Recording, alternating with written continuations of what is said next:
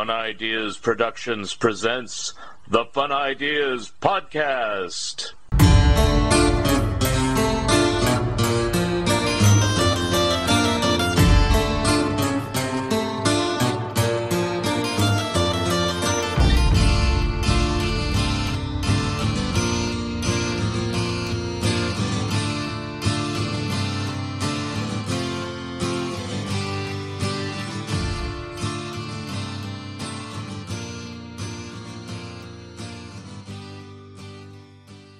Hi, this is Mark Arnold, and welcome to Fun Ideas Podcast number 166.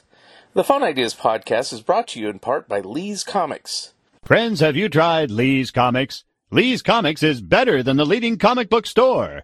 Wait a minute. Lee's Comics is the leading comic book store. Based on arbitrary standards set by Lee Hester himself. Lee's Comics was named as one of the 21 best online dealers by popoptique.com. To shop the Lee's Comics eBay store, go to eBay and search for Lee's Comics Inc. That's LEESCOMICSINC, period. Don't forget the period. Mention the Fun Ideas Podcast when you order, and you'll receive a free bonus gift. You remember them from your childhood. Casper the Friendly Ghost, Richie Rich, Hot Stuff, Baby Huey, Sad Sack and Little Audrey. You read them in comic books and saw them on television and in the movies. Now you can read about how they and other Harvey comic characters were created in two great books from Mark Arnold and Fun Ideas Productions, The Best of Harveyville Fun Times and The Harvey Comic Companion. Both are available from Amazon. The Companion is also available from Bear Manor Media. They are available in hardcover, paperback, and ebook versions. Order your copies today. Long title, Looking for the Good Times, Examining the Monkey Song One by One, by Michael A. Ventrella and Mark Arnold. A book that examines each song, gives lots of details about each song and our own personal opinions. You can find this book on Amazon, Barnes & Nobles, and anywhere where good books are being sold. Our webpage is wordpress.monkeys.com, where you can see many of the songs and give your own opinions of them. And we will be discussing this more on Zilch. Christmas time is here, and Alvin and the Chipmunks are here again. In 1958, a down-on-his-luck songwriter with an unlikely name of Ross Bagdasarian plunged the last of his family's savings on a multi-speed tape recorder and created the Witch Doctor and Alvin and the Chipmunks. This changed the fortunes for his family, his record label, and animated cartoon studio. Alvin! The story of Ross Bagdasarian, Liberty Records, Format Films, and The Alvin Show by Mark Arnold and Fun Ideas Productions is available from Amazon and Bear Manor Media in hardcover, paperback, and ebook versions. Order your copies today. You can now order my latest book, the TTV Scrapbook, from Amazon, Barnes & Noble, or Bear Manor Media. If you'd like signed copies of this or any of my books, please email me at funideas.mark@gmail.com for further information on how to order directly from me via PayPal. I now have 3 super articles to write for back issue: Super Richie, Super Dagwood, and Super Fan. My Pac-Man book is the next to be coming out, and I'm still working on my Mad and Turtles books. Warren Kremer is due out eventually, as is my next Disney book. On today's show, cartoon research columnist Camden Spies returns and grills me about the various celebrities I have met in my life. So here we are, Camden Spies and me, part 1. Hello, this is the Fun Ideas Podcast. I'm your host now, Camden Spies. I've hijacked this podcast again. And now with me is my guest. Once again, he's back, Mark Arnold. How's it going? Doing okay. That was a poor intro, but... Hey, that's about as good as I do. I laughed through one of them recently, but anyway, go ahead. Now, the last time we spoke, we were with Ben Olson, but the last time I interviewed you, I interviewed all about your career. I'm going to touch base on notes I didn't get to last time. And then I'm also going to talk about four things. So make sure notes, the Fun Ideas podcast about its history, and this, not every one of them, but this long list of 6 pages of people you've met, and then your upcoming the books. ones I remembered, yeah. Yeah. See, a lot. Mm-hmm. You've met a lot more people than I have. Yeah. I've met a lot more people famous than a lot of people have, but that's just because the trick is I used to run camera with a friend of mine, and we would do celebrity interviews, and did that for about 20 years. So yeah, you meet a lot of celebrities when you do that. Yeah, about 1/4 in fairness though to my list, about 1/5 of the list says kind of on it. Yeah. Like then when you start writing books and everything, and you need to interview people for the books, then you meet a whole bunch of other people. So there you go. So yeah, 4 people on this list I've met too, which makes it less impressive. All right. Jerry Beck is not an impressive person to meet. Oh, it was when I did, but anyway. It was when I did too. He walked up to me. I had that issue of Film Comment. You know the issue of Film Comment from like 72 with Greg Ford and everything? Oh, yeah. That Bugs Bunny on the cover? Yeah, I was showing it to Craig Cawson. First thing Jerry says to me, he walks up behind me, points it to it, and I was showing it to Craig, Chuck's grandson, who's been trying to get on your show. I don't know why he can't respond. He says he'd do it, but he says, I got that the day it came out. That's how old I am. When he walks away. First interaction with Jerry. Mine wasn't just as exciting. Mine was just, I knew of Jerry Beck because of course, of Mice and Magic, of Animania and Mind Rot, because he wrote a column for that. And I just basically, and I told him this before, so it's no secret, I idolized him from afar because I didn't know. I think he was in New York back in those days still. And it was in 91 when I went to the San Diego Comic Convention that, I started meeting people that I've always heard about. So that's kind of San Francisco at this time, didn't you? By 91, yeah. I was living in San Francisco, yeah. I thought that's where you grew up. Well, I grew up in the Bay Area, but I mean, where I was born and where, it was... where you were born, you're part of the Hall It was like an hour drive south of San Francisco. Of course, nowadays... Where you're born, you're part of the NBA Hall of Fame or something. What? You're part of the Hall of Fame of wherever you are, so... Oh, okay. Oh, Saratoga? Yeah. Well, yeah.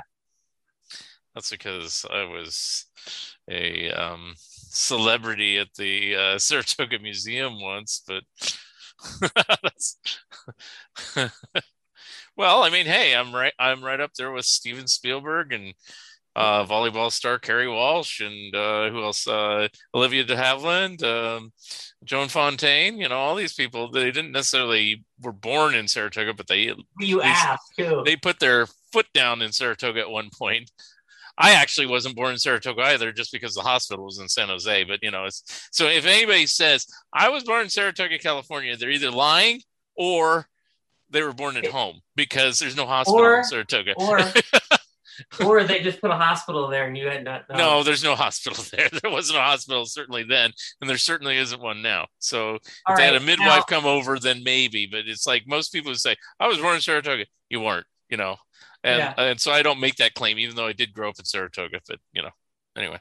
Yeah, maybe before it was named Saratoga, someone during the gold rush had a baby on a wagon or something over there.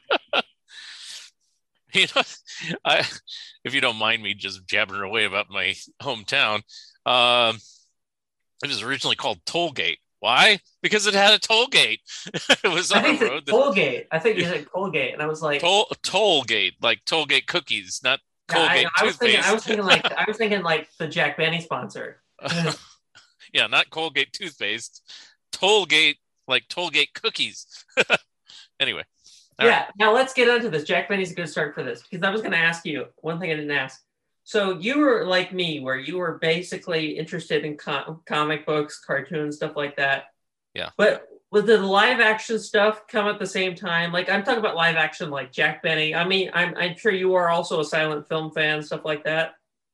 Yeah, I mean, it was not easily accessible. They'd play stuff. We're talking Right. early 1970s, but you know, when they had stuff on, usually where you saw silent films back then was actually at the pizza parlor. There was a chain called Straw Hat, another one called Shakey's Pizza, and they would show silent movies. The reason why is because you could you could show them while everybody's just jabbering away eating pizza. So I mean, you know, because it's a silent movie. Now they have TVs blaring all day. Yeah. So yeah, but back then they had, you know, there's no flat screen TV, and you know, so they showed 16 millimeter film of old Laurel and Hardy, Our Gang, and that's where I saw all that stuff, you know, originally. So yeah, because with me, the only live action stuff I was familiar with as much was I was a little bit familiar with Three Stooges growing up. Yeah. But Jack Benny, George Burns, all of that came much later. Right. But you got to remember, when I was a kid, all those guys are still alive, or a lot of them were. Stan Laurel wasn't. What? Stan Laurel wasn't. No, he was not. But he died a year before I was born. But when I was a kid, two of the Three Stooges were alive, of the good ones. I mean, Moe and Larry. I mean, yes, Curly Joe was alive and Joe Besser was still alive, but Bud Abbott was still alive. Costello died in like 60 something, right? Costello died in 59, you know, really? so, but Abbott lived till 74. So Jack Benny was still alive, and he used to appear on like everything, including with George Burns. He appeared with Burns on the Carson Show a lot. Yeah. During the 70s. And even on his own specials, he appeared, you know, and of course, Lucille Ball was alive. Johnny Carson was alive. The first celebrity death, Groucho Marx was still alive. Zeppo was still alive too, and Gummo. Harpo was not. Harpo was not. But the first celebrity death I remember was Wally Cox. And I was a little kid, and my mom told me, and I knew of him for two reasons. He was the voice of Underdog, and he was a regular panelist on Hollywood Squares. And, you know, suddenly he was gone. And he died at the age of 48, which at the time seemed kind of old. Now it's like, wow, I've outlived him by 7 years. So there you go. Trying to think of other golden age comedians. Of course, Jerry Lewis was alive. Dean Martin. Chaplin was still alive. Charlie Chaplin was still alive. Buster Keaton was not. Harold Lloyd. What? Chaplin was still alive, but at that point, Chaplin wasn't. Really. He was basically retired, but you knew he wasn't was active. Around. No, you wouldn't have known Chaplin was alive. Well, I did know he was alive because, you know, I'd see his films like you're asking, silent films, and I'd ask my dad, is he still around? Oh yeah, he's still around. He doesn't do anything anymore, but you know, that's what my dad's typical thing. But Harold Lloyd, he was around when I was a kid, but I didn't know he died because he died in 1971, and I wasn't really aware of Harold Lloyd until probably about 7-8 years later. So, oh well. All right, let's catch up where we left off by two questions. Right. Number one, when were you born? And number two, what's your name, Mark? Wait a minute. What are these questions again?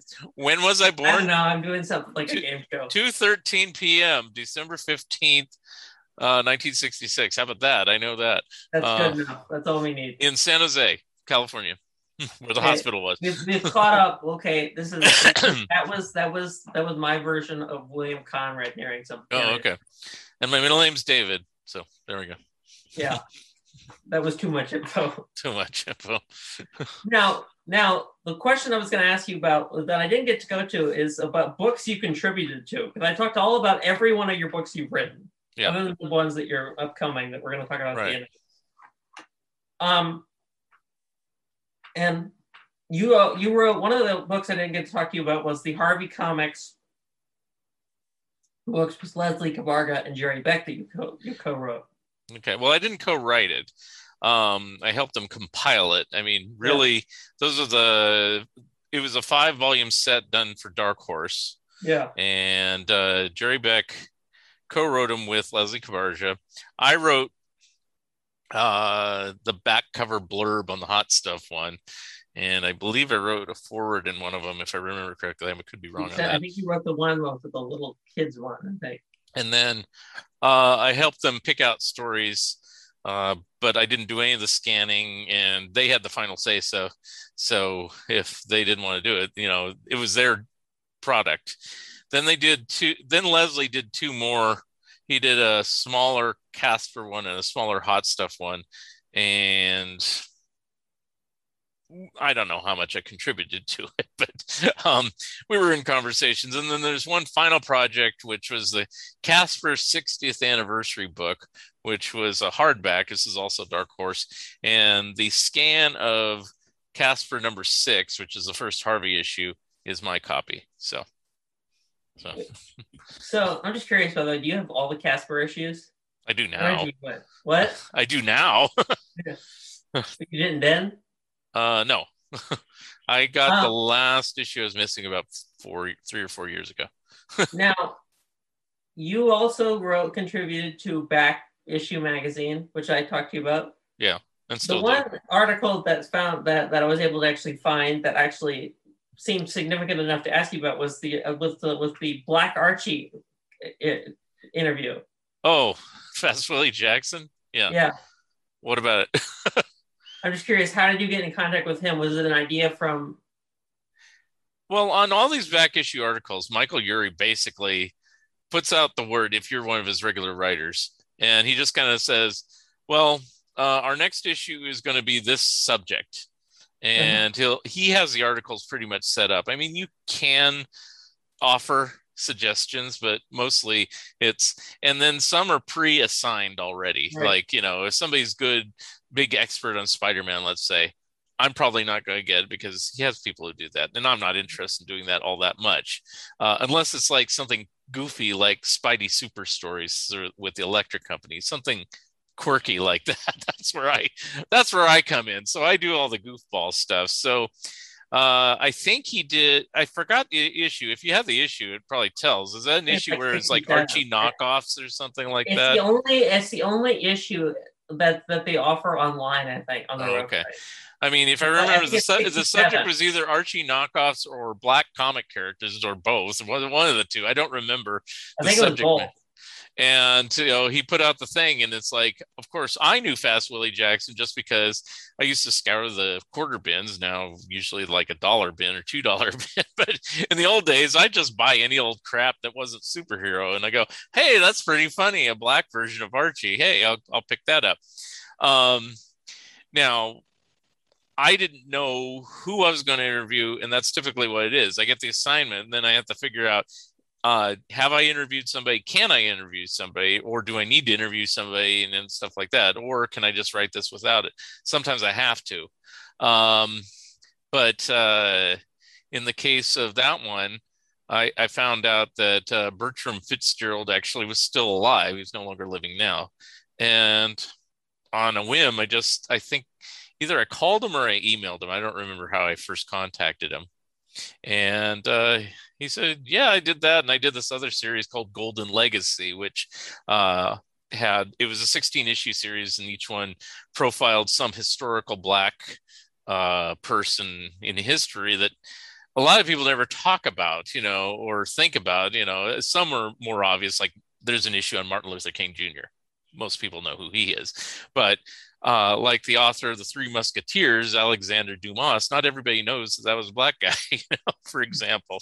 And there's others and everything. I can't remember all 16 issues, but anyway, so I caught hold of him and I said, hey, I want to interview you for Fast Willie Jackson. And he's pretty low tech, so I did it over the phone with my tape recorder back in the days before I had my digital recorder. So my recording still exists, but it's kind of so. I mean, but yeah, he's very accommodating, and we talked about how difficult it was putting those comics out and everything like that. And then he sent me stuff like Fast Willie Jackson. There's only 7 issues published, but he sent me the cover or a proof of it of the 8th issue. So, that's in there, stuff like that. So, and one of the things I was going to ask about, by the way, is at what point did you give up on superheroes? Because my whole thing of superheroes, I'm going to distribute this later. But my whole thing of superheroes is my interest in superheroes is until about 1960, because I think after a while, like, you know, Superman, Batman, they were really interesting. They had tragic backstories, but they were still interesting. But then I think that after a certain point, Iron Man just became a pity party. Well, Spider-Man okay. doesn't complain. I always purport to being anti-superhero. I really am not. I'm basically anti-current superhero. So, in fact, right now, you've seen those Marvel Masterworks books. Yeah. Well, originally they came out in hardback editions, and then more recently they came out in paperback editions. Now they're coming out in this smaller paperback that's like 6x9, and they're only $16 each. And I go, well, that's better than the hardback that was $50 or the paperback that was $30. I can afford $16. And so, you know, I've gotten the first 20 issues of Fantastic Four and the first 20 issues of Spider-Man, stuff like that. And I'm reading them and I'm enjoying them. And, you know, I thought about this a long time ago, but I still think about it now. It's like, why don't I buy superheroes? Why am I not like the typical collector and buy all this stuff? I'll tell you why, because superheroes are no longer fun. You know, when I was a kid, you know, superheroes, yes, were made fun of, but I mean, you know, I grew up watching Batman with Adam West. That was a goofy show. You know, anybody wandering around with tights or a cape or something was considered strange. You know, it wasn't considered everyday wear. And and so I never took it that seriously. Now, of course, I can take talking ducks seriously or talking rabbits seriously or whatever, but that's because that even goes one step further on the imagination scale. But the problem with superheroes for me is when they started treating them really seriously, like they were important, like their lives mattered. And it's like they were always important. I mean, like Batman always had. But I mean, important in that, you know, you had to care about what's going to happen to them because, you know, oh, Batman's back was broken by Bane this month. Oh, what's going to happen? He's out of commission. It's like in the old days, you had a story. If he broke his back, well, it'd say the end, the next issue would be fine. You know, they didn't have this continuity that you had to buy 37 other issues and you were sitting there mourning the death of Superman or whatever. You were just like, oh, he's battling this, you know, like Batman back in the old days, he'd battle creatures, goofy creatures like Batmite and Mr. Mxyzptlk, I guess, and, you know, those type. And Mxyzptlk was Superman, dude. Oh, okay. Well, I don't even remember. Anyway, but, you know, that type of stuff, you know. Right. And Joker was considered, like, Cesar Romero is not like the way Joker was on later incarnation where he's like a homicidal maniac, you know. It's like he was just a goofy guy that laughed hysterically and played pranks and practical jokes. It was all kind of lighthearted. It wasn't this, you know, Dark Knight and you know, it's like, and that's where I dropped out. I'm in the middle of that, Mark. I'm in the middle of it. I'm going to share my opinion on my podcast. Okay. So I'm in the middle to where I don't think superheroes, because I'm the one who thinks that there are people who, like, on Facebook, I argued with somebody because he says, well, if it's not Adam West, it's not the real Batman. And this person was convinced that Adam West had to be the real Batman. I'm like, there was a Batman before Adam West, dude. Yes. Yeah. Like, that's not how life works. And this is probably the same guy who says the Addams Family has to be like the TV show. Oh. Because when there was an not Addams the comic, Family before. Not the comic panel in New Yorker? Yeah. Yeah. He's like, this is the kind of person who would say, no, there was no comic panel. And if you would show him the picture, he would still say there was no comic. Oh, well, then he's stupid. Yeah. Because, I mean, I can argue that Adam West is my favorite Batman. And and he is. Right.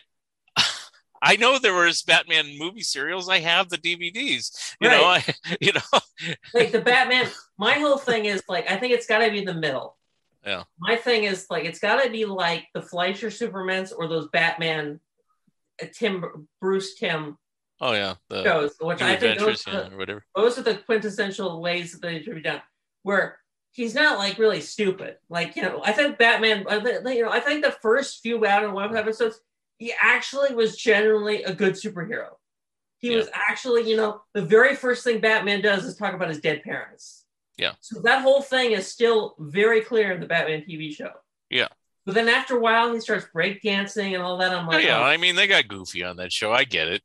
What's funny? I have to interrupt on this. Is what's funny is when I was a kid, or not when I was a kid, but now, people that are my age, they go, when I was a kid, I thought it was deadly serious, and I said, "You did? Wow, you must have been held back a couple grades because that was a dumb show when I was a kid. It's dumb now, but I love it. That's why it's because I like campy stuff."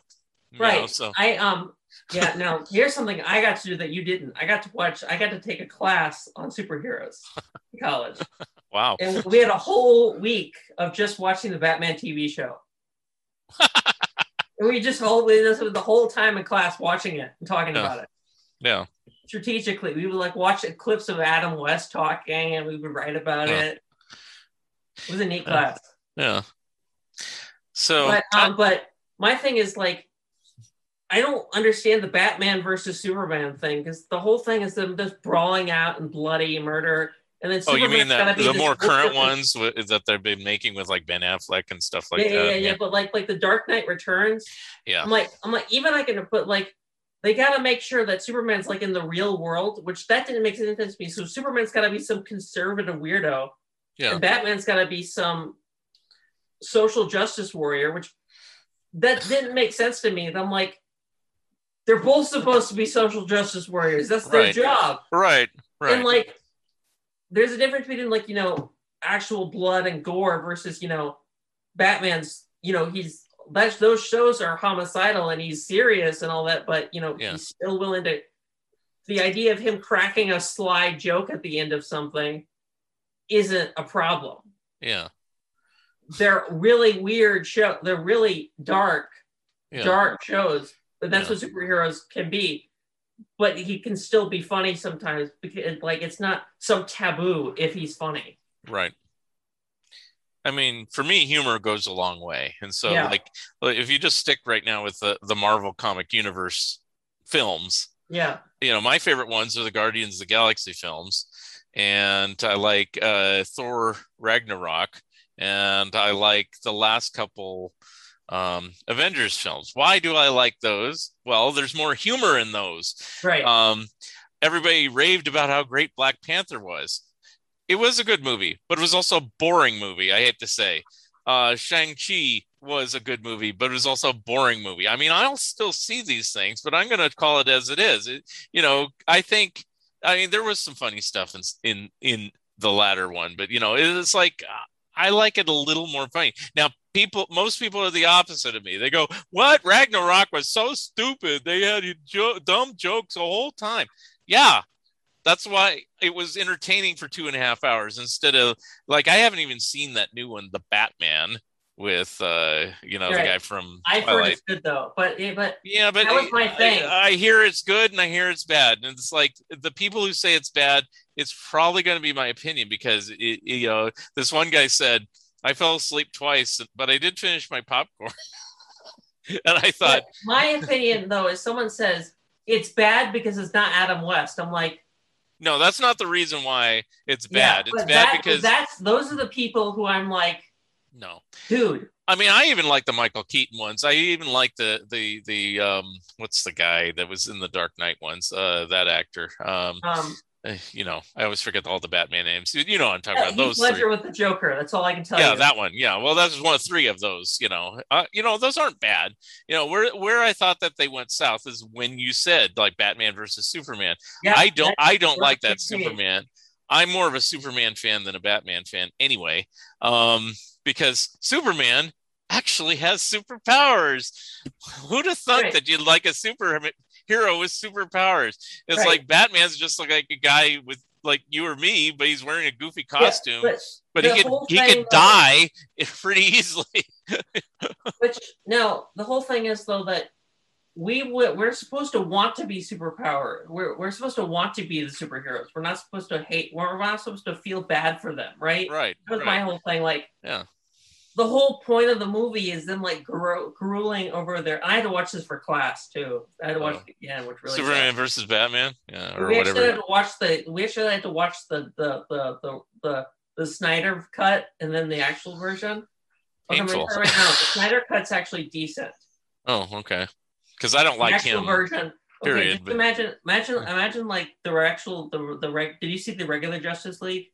No, I told you I jumped off of the bandwagon on these. I mean, on the DC ones, I haven't seen any of the more recent Batmans or Superman. I saw Superman Man of Steel, and that's what turned me off of Superman, because my Superman wears the red underwear on the outside. I know it's not underwear.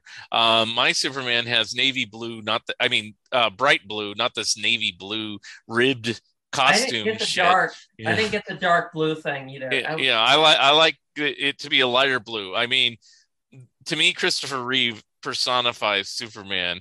Right. George Reeves isn't bad, but I think he's a little too chunky. That's my only problem with him. Yeah. I one time heard this fan theory that someone said, by the way, that the George Reeves Superman, the Adam West Batman, and the Linda Carter Wonder Woman is in the same universe.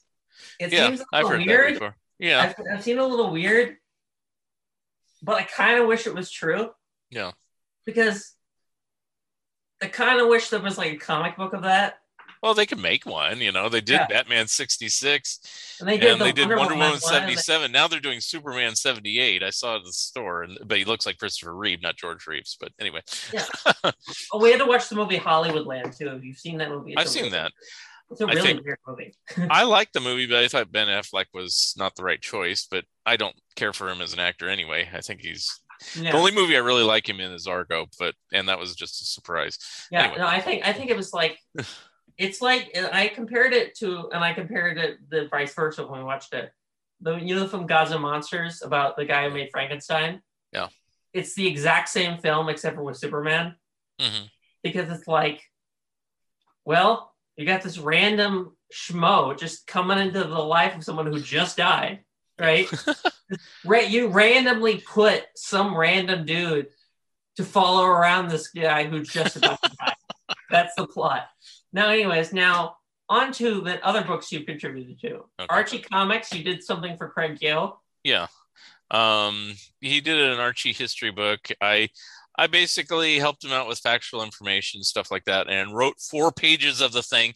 I'll say it again now because there's one point where he got all pissed off because I said, and I don't care at this point, that I wrote part of the book, and I did. I wrote 4 pages. It was the 4 pages about the Archie TV show. I got that assignment and I wrote those pages. So, and they weren't rewritten. So I wrote those pages. It's like, I don't get an author credit on the cover, but I still wrote those 4 pages. Anyway. And you also contributed to a book called The Comedy of Jack Davis. It's like I wrote an introduction to it and I helped put it together as with Mort Todd as a Kickstarter during the pandemic here. And it was basically material that was already produced, but we basically rescanned it. They were both specials that came out from Cracked back in the 90s that Mort Todd compiled. But we have the brilliant idea. It's like, let's rescan it, make it look better than it did then, and issue it as a paperback book, and so that's what we did. So on 2 of them. And finally, I never got to talk to you about this, but I didn't even know about this. You've written some comic books now. I have. You've written for the Pink Panther comic books. I have. What was that like, and how did you get that assignment? That's not the first comic books I wrote. I mean, if you're really doing your research, my first published comic books were 2 Atomic Mouse stories for Shanda Fantasy Arts that current Dick Tracy writer used to publish. And he and I became friends. He used to work at Harvey way back in the day, and he found out I could write because of Harveyville Fun Time, my old fanzine. And so I wrote a couple Atomic Mouse stories, and those are my first published comic book stories back in the 90s. You get credit for it? Yes, and I got paid too. You got credit for it? I got credit for it. I didn't know they were doing credits back then still. Yeah. At what point did they start giving actual credits to comic book artists and writers? Well, I mean, it depends on what company you're talking about. Marvel did back in the 60s, but it's like it took Archie till the 80s, and Harvey never did. So it's like and Dell never did. Never did. Dell never did, but you could figure it out really quickly. Yeah. Well, you can with Harvey too if you have a keen eye like I do, but it's like uh but let's see, and then I did a Richie Rich parody for a giant. It's called Giant Shanda Animal instead of Annual because that was they had animals in these things. So it was, but Shanda the Panda was his like what's the word? His I'm so lost right now. Main title. This is Mike Curtis's comic book line. Okay. And so my third story was for a comic he published called Giant Shanda Animal, where I did a parody of Richie Rich, but with animal characters. So that was my third story. Then you asked me how I got involved with American mythology. Well, they started publishing comics on all the stuff I was writing books about. Underdog Comics. What are the other ones? Pink Panther comics, Three Stooges Casper. comics. Casper Comics, and so I said, hey, I can write stories for this. And the two negatives about the whole experience, I got a Three Stooges story published, a Pink Panther story published. I don't think I got a Casper story published. I think we got one of the other. I think from I got an Ant and the Aardvark story published. That's what I was going to say. You got an Ant and the Aardvark story. Yeah, published. and I think that's it. Aardvark or an Expector story. Now, they don't have the Harvey license anymore, so there's no more Caspers, but they're still doing Three Stooges and stuff like that. The problem I have with them, and I can say it on here because I'm probably never going to write for them again. I mean, what are they going to do? They pay way too low, and they reject stories very easily or ignore stories that you churn in. So you're doing all this work basically for nothing. Now, when I was like your age, I was willing to do a lot of stuff for nothing because I figured, well, you got to start somewhere. But at this age, if you're going to ignore my stuff, that's worse than paying me low money. If you're paying me low money, but at least you're paying attention to my stuff and publishing me. Like, that's why I keep working for Back Issues. They don't pay a lot, but they publish me. So I'll keep working for them. Gary Beck doesn't pay me anything, but he publishes me. Yeah. And that's the thing. I mean, it depends on who it is. It's American mythology. If they're going to ignore my stuff, it's like, and I've complained to the other people on other podcast episodes. I said, "Have you had that problem?" And it's usually the artists. They go, "No, I get my stuff published all the time." And then they've all said, "Oh, let's contribute something together, and so then you can get your writing in." And none of those ever worked. Sorry to say, guys. But, so I got a few published with American mythology. I was happy for what I did. I'd be willing to do more if A, they would start paying attention to my story ideas faster, and B, if they actually paid a decent The one thing I did like, though, is I did like that they republished, like each story came with a republished story from like a previous incarnation. Yeah. Well, they were like Harvey was in the 90s. They got the rights to, older books and stuff like that. So because I did like it to where, but I loved it to where like the Panther doesn't say anything, and in the middle of it, it's like an old story. Back when the Panther spoke, this happened. Well, you could say that about the animated cartoons, the theatricals he never spoke. Yeah. But then there's that series with Matt Frewer where he spoke. So right, which I don't even think I've even heard him speak other than that one Rich Little thing. Oh, well, that's a different situation where there's a couple cameos where he just, something or the crazy. Why can't animals be more like that's like that. I should have that line memorized, but anyway. What? Yeah, but so one of the things that but I always tell people, like, somebody was talking to me about the Roadrunner comics. I'm like, well, in fairness, the Roadrunner comics and the Tom and Jerry speaking, that was an idea of the Roadrunner speaking was in rhymes with the idea of Michael Maltese, right? And the Tom and Jerry speaking thing was the idea of MGM writers. Yeah. The comic strip, in the comic books. So that was not anything that came from out of school. Right. There was a reason for it that I do know. I mean, it's like if you had a comic book of total pantomime strips all the way through, then people are like, always thought comic books were for kids, and it's like if we have no nothing for a kid to read. Hey, what is this garbage that we're foisting on our kids? So they had to make them talk for that reason. But that never really bothered me, because it's like it just was like, it was just strange. Yes, Bugs Bunny lived in a house. Yes, Mary Sniffles hung around with this girl named Mary Jane, who he never did in the movie. I always tell people that it's like DC Comics. The Looney Tunes comic books are Earth 2. The Looney Tunes comic strips are Earth 3. It's like Crisis on the Infinite Earth. And it never bothered me, because the stories are pretty good. So it's like, as long as that happened, I was okay with it. So I was always a story person anyway. Well, you could understand Donald Duck when he speaks. That was the other thing. Yeah.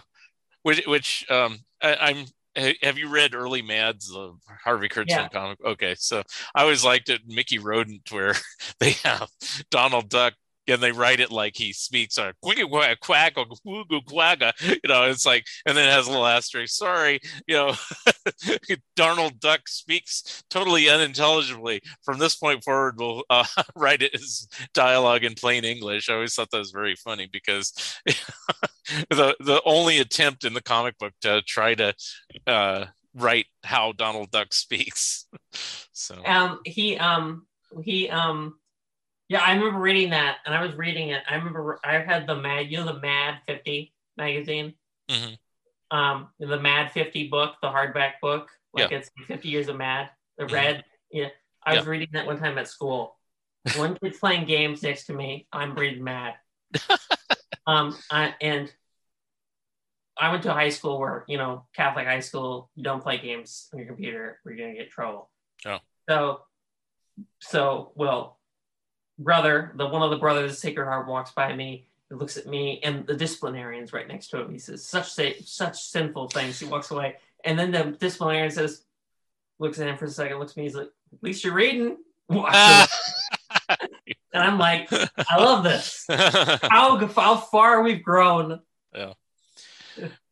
Well, it's kind of like me. It's kind of like me at work, so I have my job. I'm not going to say where I work, but, it's in healthcare. I'll say that. But, sometimes it gets slow. So I don't have anything to do. But they don't like you sitting there, going like this all day. But if I have a book and I'm reading a book, they tend to turn a blind eye. And it's like, well, a book is like a little more obnoxious than a cell phone in a certain respect. But, hey. Whatever, I work in a library, and whatever floats your boat. So it's like, so I the good thing is sometimes it's slow enough. I get caught up on my reading. It's like, so I'm reading a lot more things than I used to. And I'd be like reading this comic book in class, and they'd be like, Brooks, get off your computer. And it's like, y'all need to be productive. And he'd be look at me, and Alfred E. Newman's on the cover, and he wouldn't say anything. He'd be like, okay. This would be like that one class with like a priest. Yeah. So that would be even more. That would make it even more funnier. And it's like, it's like with the usual gang of idiots right in the cover. And it's like, well, God bless America, I guess. Yeah. Now, part 2 of this fun little conversation. We're going to talk about your Fun Ideas podcast. I'm sure you've heard of it. I think so. Why a podcast, Mark? Why not? I mean, well, wait, you want to put me on a broadcast station? Nobody's going to, Actually, years ago, I had a friend, I won't name his name just in case, but he wanted to do a radio show with me. And I always said no, because he claimed he was going to get all the guests, which he probably could have gone all the guests. But he wanted me to get all the advertising. And I kept telling him, that's not how radio works. You don't get your own advertising. The station gets the advertising, and they choose to put you on and everything like that. So we never did a show. But in the back of my mind, it always was like, it'd be fun to have my own show, TV show, movies, or radio show, or whatever. Now with this newer technology where anybody can be a broadcaster at any time, well, hey, now it wasn't my idea to do a podcast. In fact, if anything, I wasn't thinking about it at all. I was like, I just don't have any time to do it. And then so my friend Lee, who runs Lee's Comics, he was the one, I think you should do a podcast. I go, I don't want to do a podcast. I don't have any time to do a podcast. Well, I guess I do because this is number, I don't know what number we're on, 164 or something like that. Might be 165. I lost count because I'm always a few episodes ahead. Let's just put it this way.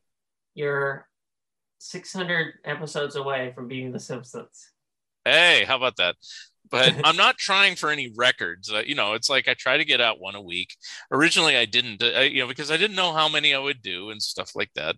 But if occasionally I mess up and not really mess up, I just run out of episodes, well, I'll run some repeats for a while. Well, I'm here doing this, so you run out of ideas. Yeah. But with this one, this one takes me through May, so I'm covered through May, and then I have another one in a couple days, so that goes into June. So there we go. Now, once I started doing it, I mean, I'm this way about projects. Is like I always kind of wanted to emulate like the Beatles or something like that, or Disney where always wanted to do the next big thing. Unfortunately, I have like limited resources, so I don't have, income from my animated films so I could build a theme park. I don't have people like Brian Epstein and George Martin walking around saying, hey, these guys are great, giving us money and contracts, and here, do your stuff. I have to do it basically myself, and that's the way I've always kind of done it. It's like, oh, I'd like to be published. Nobody wants to publish me. Okay, I'll publish myself. And that's how I started the fanzine. Oh, I'd like to have a book published. Nobody wants to publish me. Okay, I'll publish a book. And that's how the book started. Oh, I'd like to be on TV or radio or something. Well, I'll do it myself. And that's what I'm doing now. It's like, You think you have, how many people do you think listen or watch your show? This podcast? Yeah. It just depends on who it is. I mean, Yeah. I can tell you the top ones. I mean, it's usually when I have a bigger celebrity type guest, like Keith Scott was a big one. I know Milton Knight was a bigger one. Which one? Milton Knight was. Yeah, that was okay. And Fang, who was in Paul Revere and the Raiders, he got a lot of hits. But some really surprised me. Like there's this guy named Martin Grams. Granted, he has written some books, and he's about like me. He puts on this Mid-Atlantic celebrity show, That's the nostalgia convention. Yeah, that one. And it's like, but I think he is either number 1 or number 2 of the all-time highest rated episodes. It's like, what did he do? It's like anybody right know? Now, what? If Amber or I's, that for what first show of Amber and I is in the top 10, that's because Amber and I had to relook at it 100 times over. So, that half of it is us. Well, it also depends on the subject matter. If it's not the person, I did an episode like that actually got viewed a lot too, because we were talking Rocky and Bullwinkle. People love Rocky and Bullwinkle, and of course, half of them were us. I think we might have both gone on to that to help to go look back at the transcript probably at least 100 times. Okay. And then Amber was on Solo a couple of weeks ago, so thank you for the nice words, by the way. She just randomly called me up and said, "Can we do it again?" And I go, "Sure." Because I suggested it to her. Oh, okay, all right, and that's how that happened. But that one's done pretty well, and people are like, "Oh, I didn't know you were doing voiceover." So I hope she does something with her career. It seems like she's going for it. But back on me, I think the number 1 ranking is probably, is the last time I looked, because I can always check, is Tom Richmond from Mad. And it's a good one. I think I don't know. Well, he has a blog site, and he sends out emails all the time, and he did promote it pretty well. So, that helps, but he's still a known quantity that even if he didn't plug it that strongly, people would still seek it out. Like, I don't think Keith Scott, the example, did much promotion for it, but it's gotten a lot of views because people go, they like him, and it's like, okay, great. So, I'm sure there's a few others like Gary Puckett, but all the musician type guys, because they're kind of well known, 60s and 70s rock star types. Chip Douglas did well. So yeah, when I was looking, I actually looked at the top rated ones. One of them was also Jerry Beck, I think, was another top rated. Yeah, well, people know him too. Yeah. But I actually listened to your thing with Jerry, and here's what I like here. I think you did one of the best interviews with Jerry Beck. You know why? Why? Because you asked nothing of what you didn't ask anything about his life and career, which that made it even more fun. Yeah, well, it's just like you talked about what did you hate about Space Jam, which I'm like, I'm thinking to myself, how many people have asked this to Jerry in the past 6 months? Yeah. Well, I mean, like even when I, interviewed Scott Shaw, I've known Scott, I've known Jerry for almost 40 years. Okay. Right. And it's like, if I haven't known him personally, I've known him professionally. So I'd say 30 years I've known him personally, 40 years professionally or so.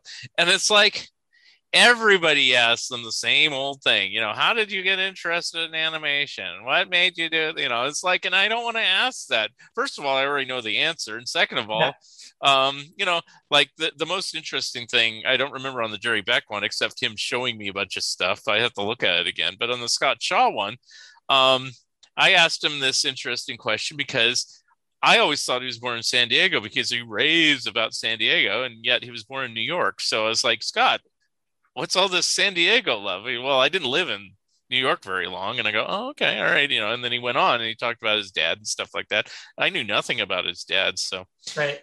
But I learned that early on. I mean, if you're going to go on in the, during this show, talking about all the various celebrities I've met, I mean, I'll mention one ahead of time that cued me in on how to deal with interviews.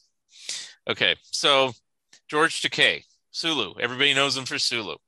Yeah. Okay. So we had the opportunity, and this is early on when I first started. I wasn't interviewing. I had a friend named Dane. I still am friends with him. We were not as close. He's the one I used to do all the different interviews with. I did celebrity interviews with him for about 20 years. And so we met anybody and everyone under the sun. And what I learned in doing interviews with him, I'd usually be running the camera, but I'd write the questions. He'd ask the questions because he always wanted to be on camera. But with George Takei, I realized most people know him as Sulu. Most people, and he was still making the movies. I think Star Trek 4 was the most recent film at the time. So he's still in the public eye. But I mean, I'm sure he was bored to tears talking about Sulu and Star Trek, even though that's what he typically did in interviews.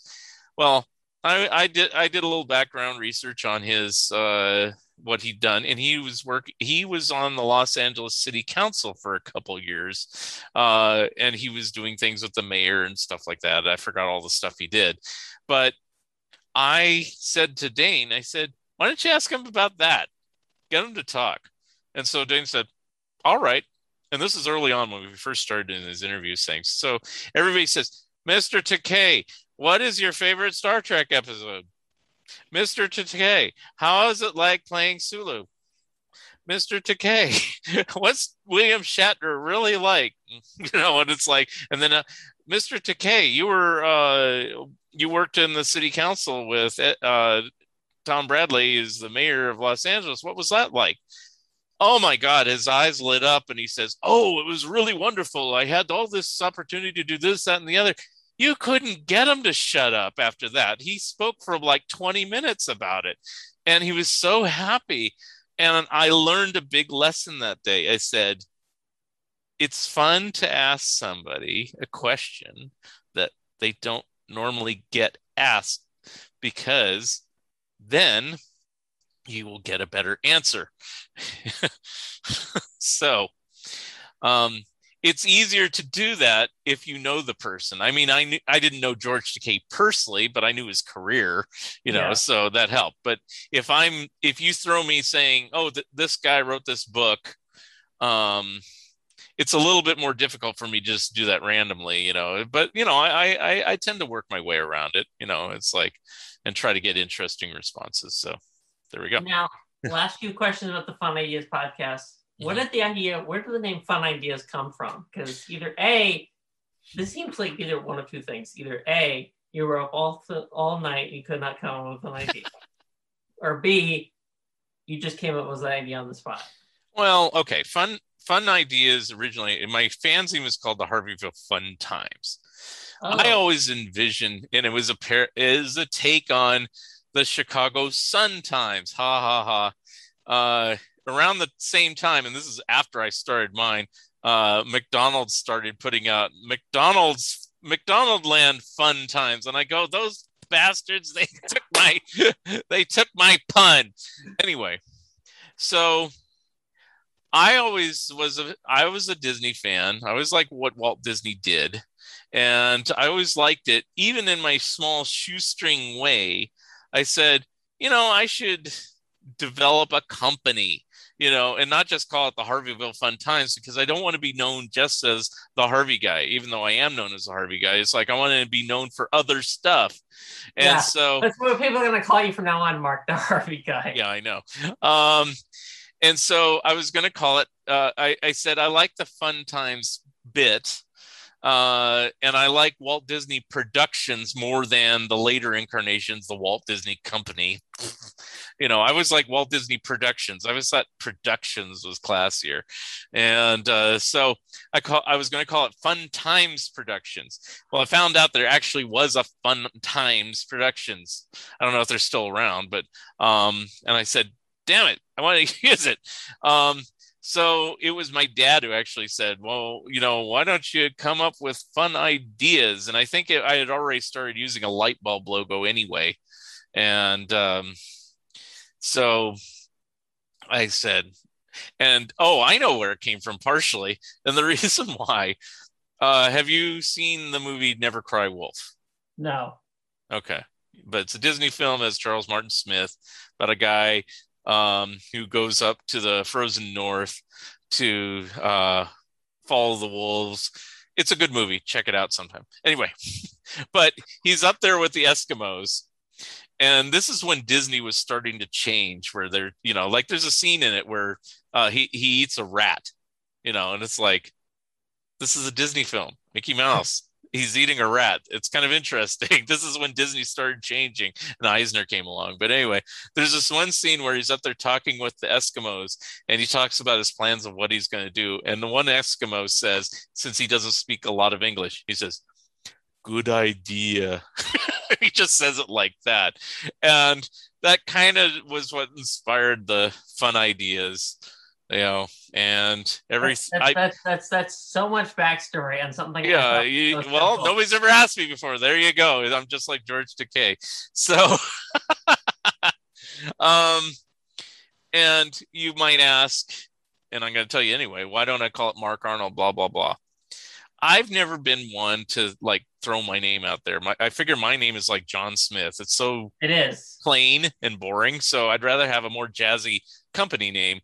And I always had in the back of my mind, hey, if I sold it, somebody would be willing to buy it, because it wouldn't be called their name, It's like, but anyway, probably not be selling Fun Ideas Productions anytime soon. Unless somebody wants to buy it, $1 billion. Come on. Someone wanted to buy Cartoon Brews, so I think you're pretty.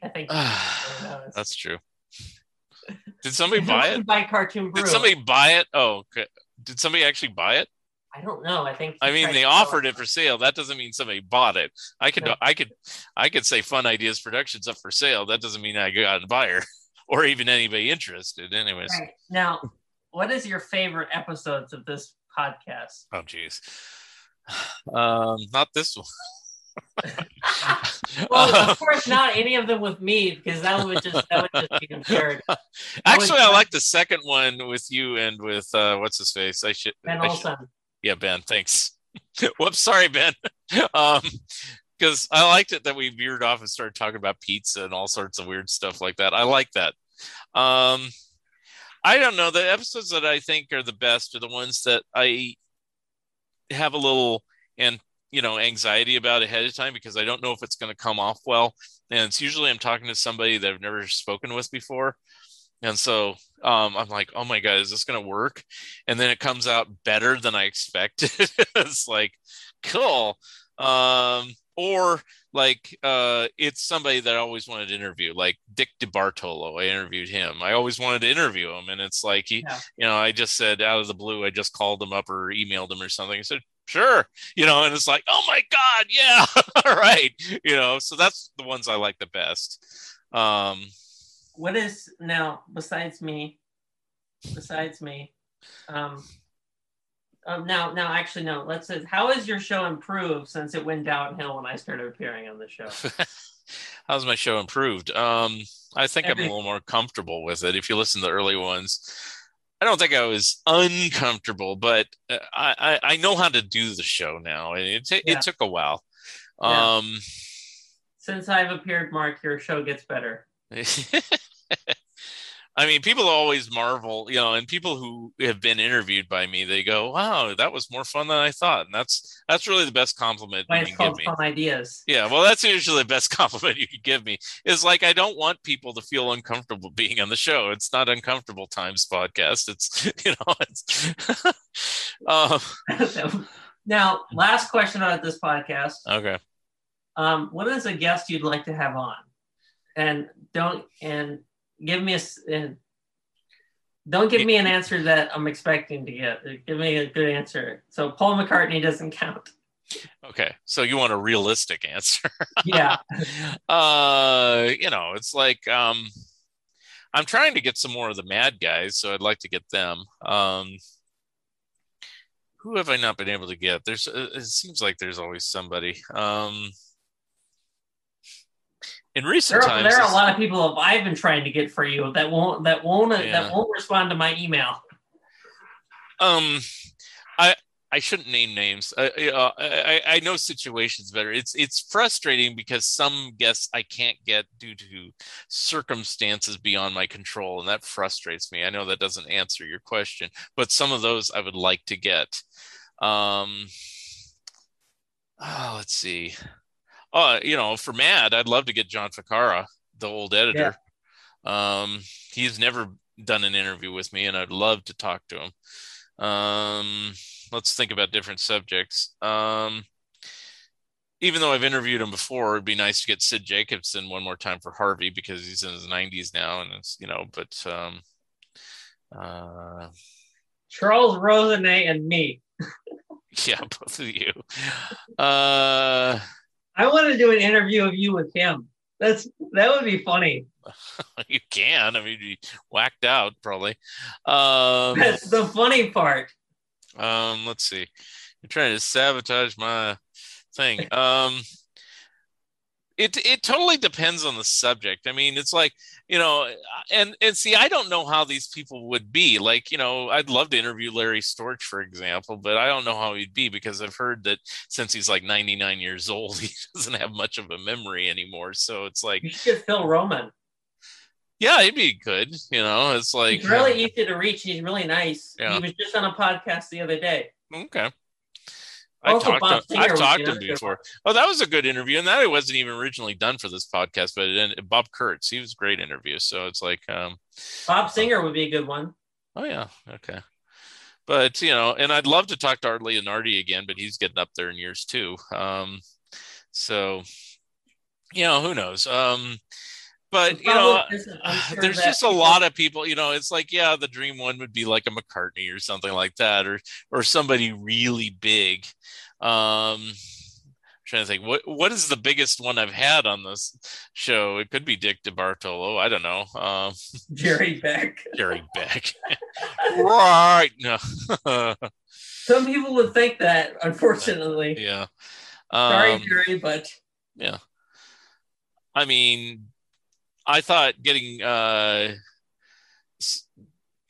of the Lampoon people was fun. It's like, and I'd like to get more of them because I got Sherry Flanagan, I got Stan Mack, I got BK Taylor. They were all fun because they were a little bit more challenging to try to get. So that type of stuff is kind of what I like. But I can't really say I want this person over this person because I'm kind of open to anybody. So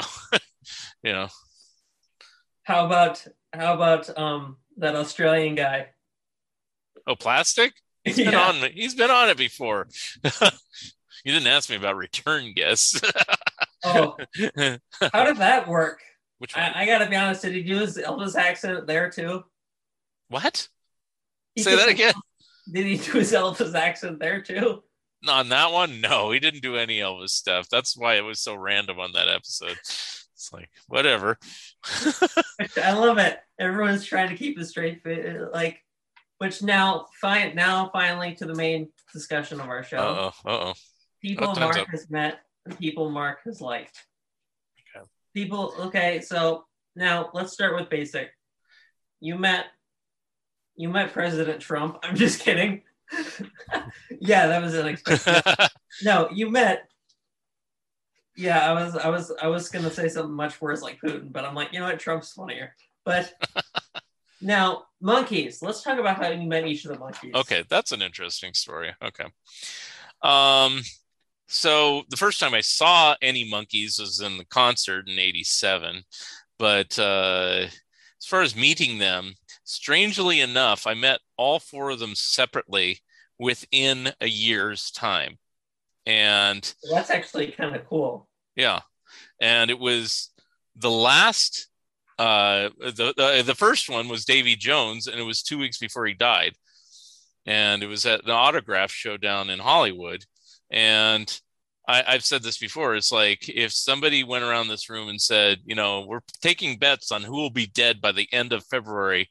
I doubt Davy Jones would have even made the list, because Martin Landau was there and he was like 88 years old and he was pretty frail. And Carla Lemley, who is related to Universal's Lemley, was 105 and was there that day. Now they've both since passed, but they both outlived Davy Jones. And it's like Davy Jones was singing and playing, and I talked to him for a bit, and it was really cool and everything like that. The next one was Mickey Dolenz, who I actually met before. I met him way back in the 90s. It was at the same Hollywood show, but the next one, he did the same thing. He was like chit-chatting with everybody, playing and singing and da-da-da-da-da. So that's how I got to talk to him. And then there was this brief time around that time where both Peter Tork and, well, I think even Mickey, but Peter Tork and Michael Nesmith went on little solo tours. And so afterwards they had a little meet and greet. So I got to see both of them. And yeah, so I didn't talk to all four of them together in the same time, but I did talk to all four of them within a year. So there you go. Now, you met both Chuck Jones and Friz Freleng. Yeah, not at the same time again, but yeah. No, but I do have to ask about meeting the monkeys, because within a year's time, after that for last meeting the monkeys, did you just think to yourself, man, I now met all the monkeys? Were you like, is it one of those moments where you're like stargaze? Well, I was that way after seeing Nesmith, because it's like the other three had toured for years. Even if I didn't meet them, I mean, it's like Nesmith was always the wild card to ever meet or see or whatever, because he was never on tour or anything. So I was satisfied after seeing him, and I don't think I actually had met Torque separately even at that point, but you know, I ended up doing it. So a little sense of satisfaction. Yeah. Now, you met Chuck and Friz. I think you've talked about meeting Chuck Jones before, but yeah, Chuck Jones is at the Warner Brothers store. He was wearing a cowboy hat. He's very soft spoken, so there really wasn't much I could say or do to him, but he was talking to people. But you know, he was very kind of to himself, so I wasn't terribly impressed. I was much more impressed talking to Friz. And Friz was older too. So, you know, he wasn't like Yosemite Sam, like everybody says, but he's very kind of blunt and matter of fact. But I liked him. I liked the guy. He's a little short guy, you know, and he was just sitting there on a counter, you know, and he was just talking to us in this art gallery. And he would just spout off different stories about Pink Panther and Tweety and Sylvester and, you know, just stuff he worked on, you know, and, you know. Which gallery was it? I'm just curious. It seems like, but this could be wrong, there was this art gallery called Circle Art Gallery in San Francisco, and I'm not sure if it was that, but it could have been that. I know I met Bill Hanna at the Circle Art Gallery, I was because about to that's ask where I Bill got my Hanna Yogi next. Bear. I have a Yogi Bear originally, so I have that, which is signed by Hanna-Barbera. That's where I know the Circle Gallery from, because they did an interview with both of them at that gallery. Yeah, but Joe Barbera was not there, so I never met him. Bill Hanna was there, and if Bill Hanna was just because everyone says, when I ask people when I did an Hanna-Barbera series, I'm sorry, I'm interrupting you right now. But when I interviewed people, for Hanna-Barbera, everyone says they met Joe. They talked to Joe much more than Hanna. Yeah. Well, Joe wasn't there. He was supposed to be there, but I think he fell ill that day or something. So it was just Bill. And I guess because the other one wasn't there, Bill was talking. He was pretty spry. I think he's already in his 80s, but still, he's just like, yeah, we did this and that and the other. I can't remember exactly what he said, and everyone's just throwing questions out. I'm naming names randomly now from this. Now, one of the things interesting is you were at Francis Ford Coppola's house. Yeah. Explain yourself, sir. My ex-wife used to work there when she was my what? wife. What? Hold on, backtrack. Your ex-wife worked at Francis Ford Coppola's house?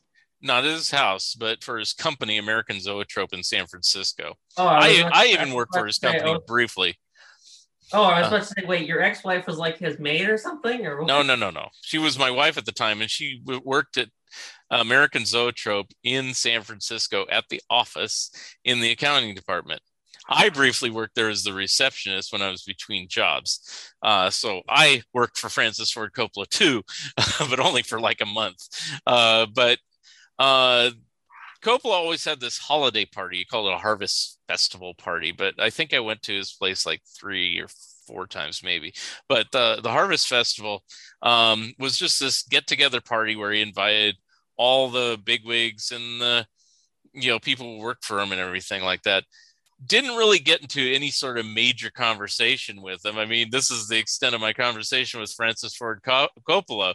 We were standing in line for the food, and he says, "Is the food good?" And I go, "Yeah."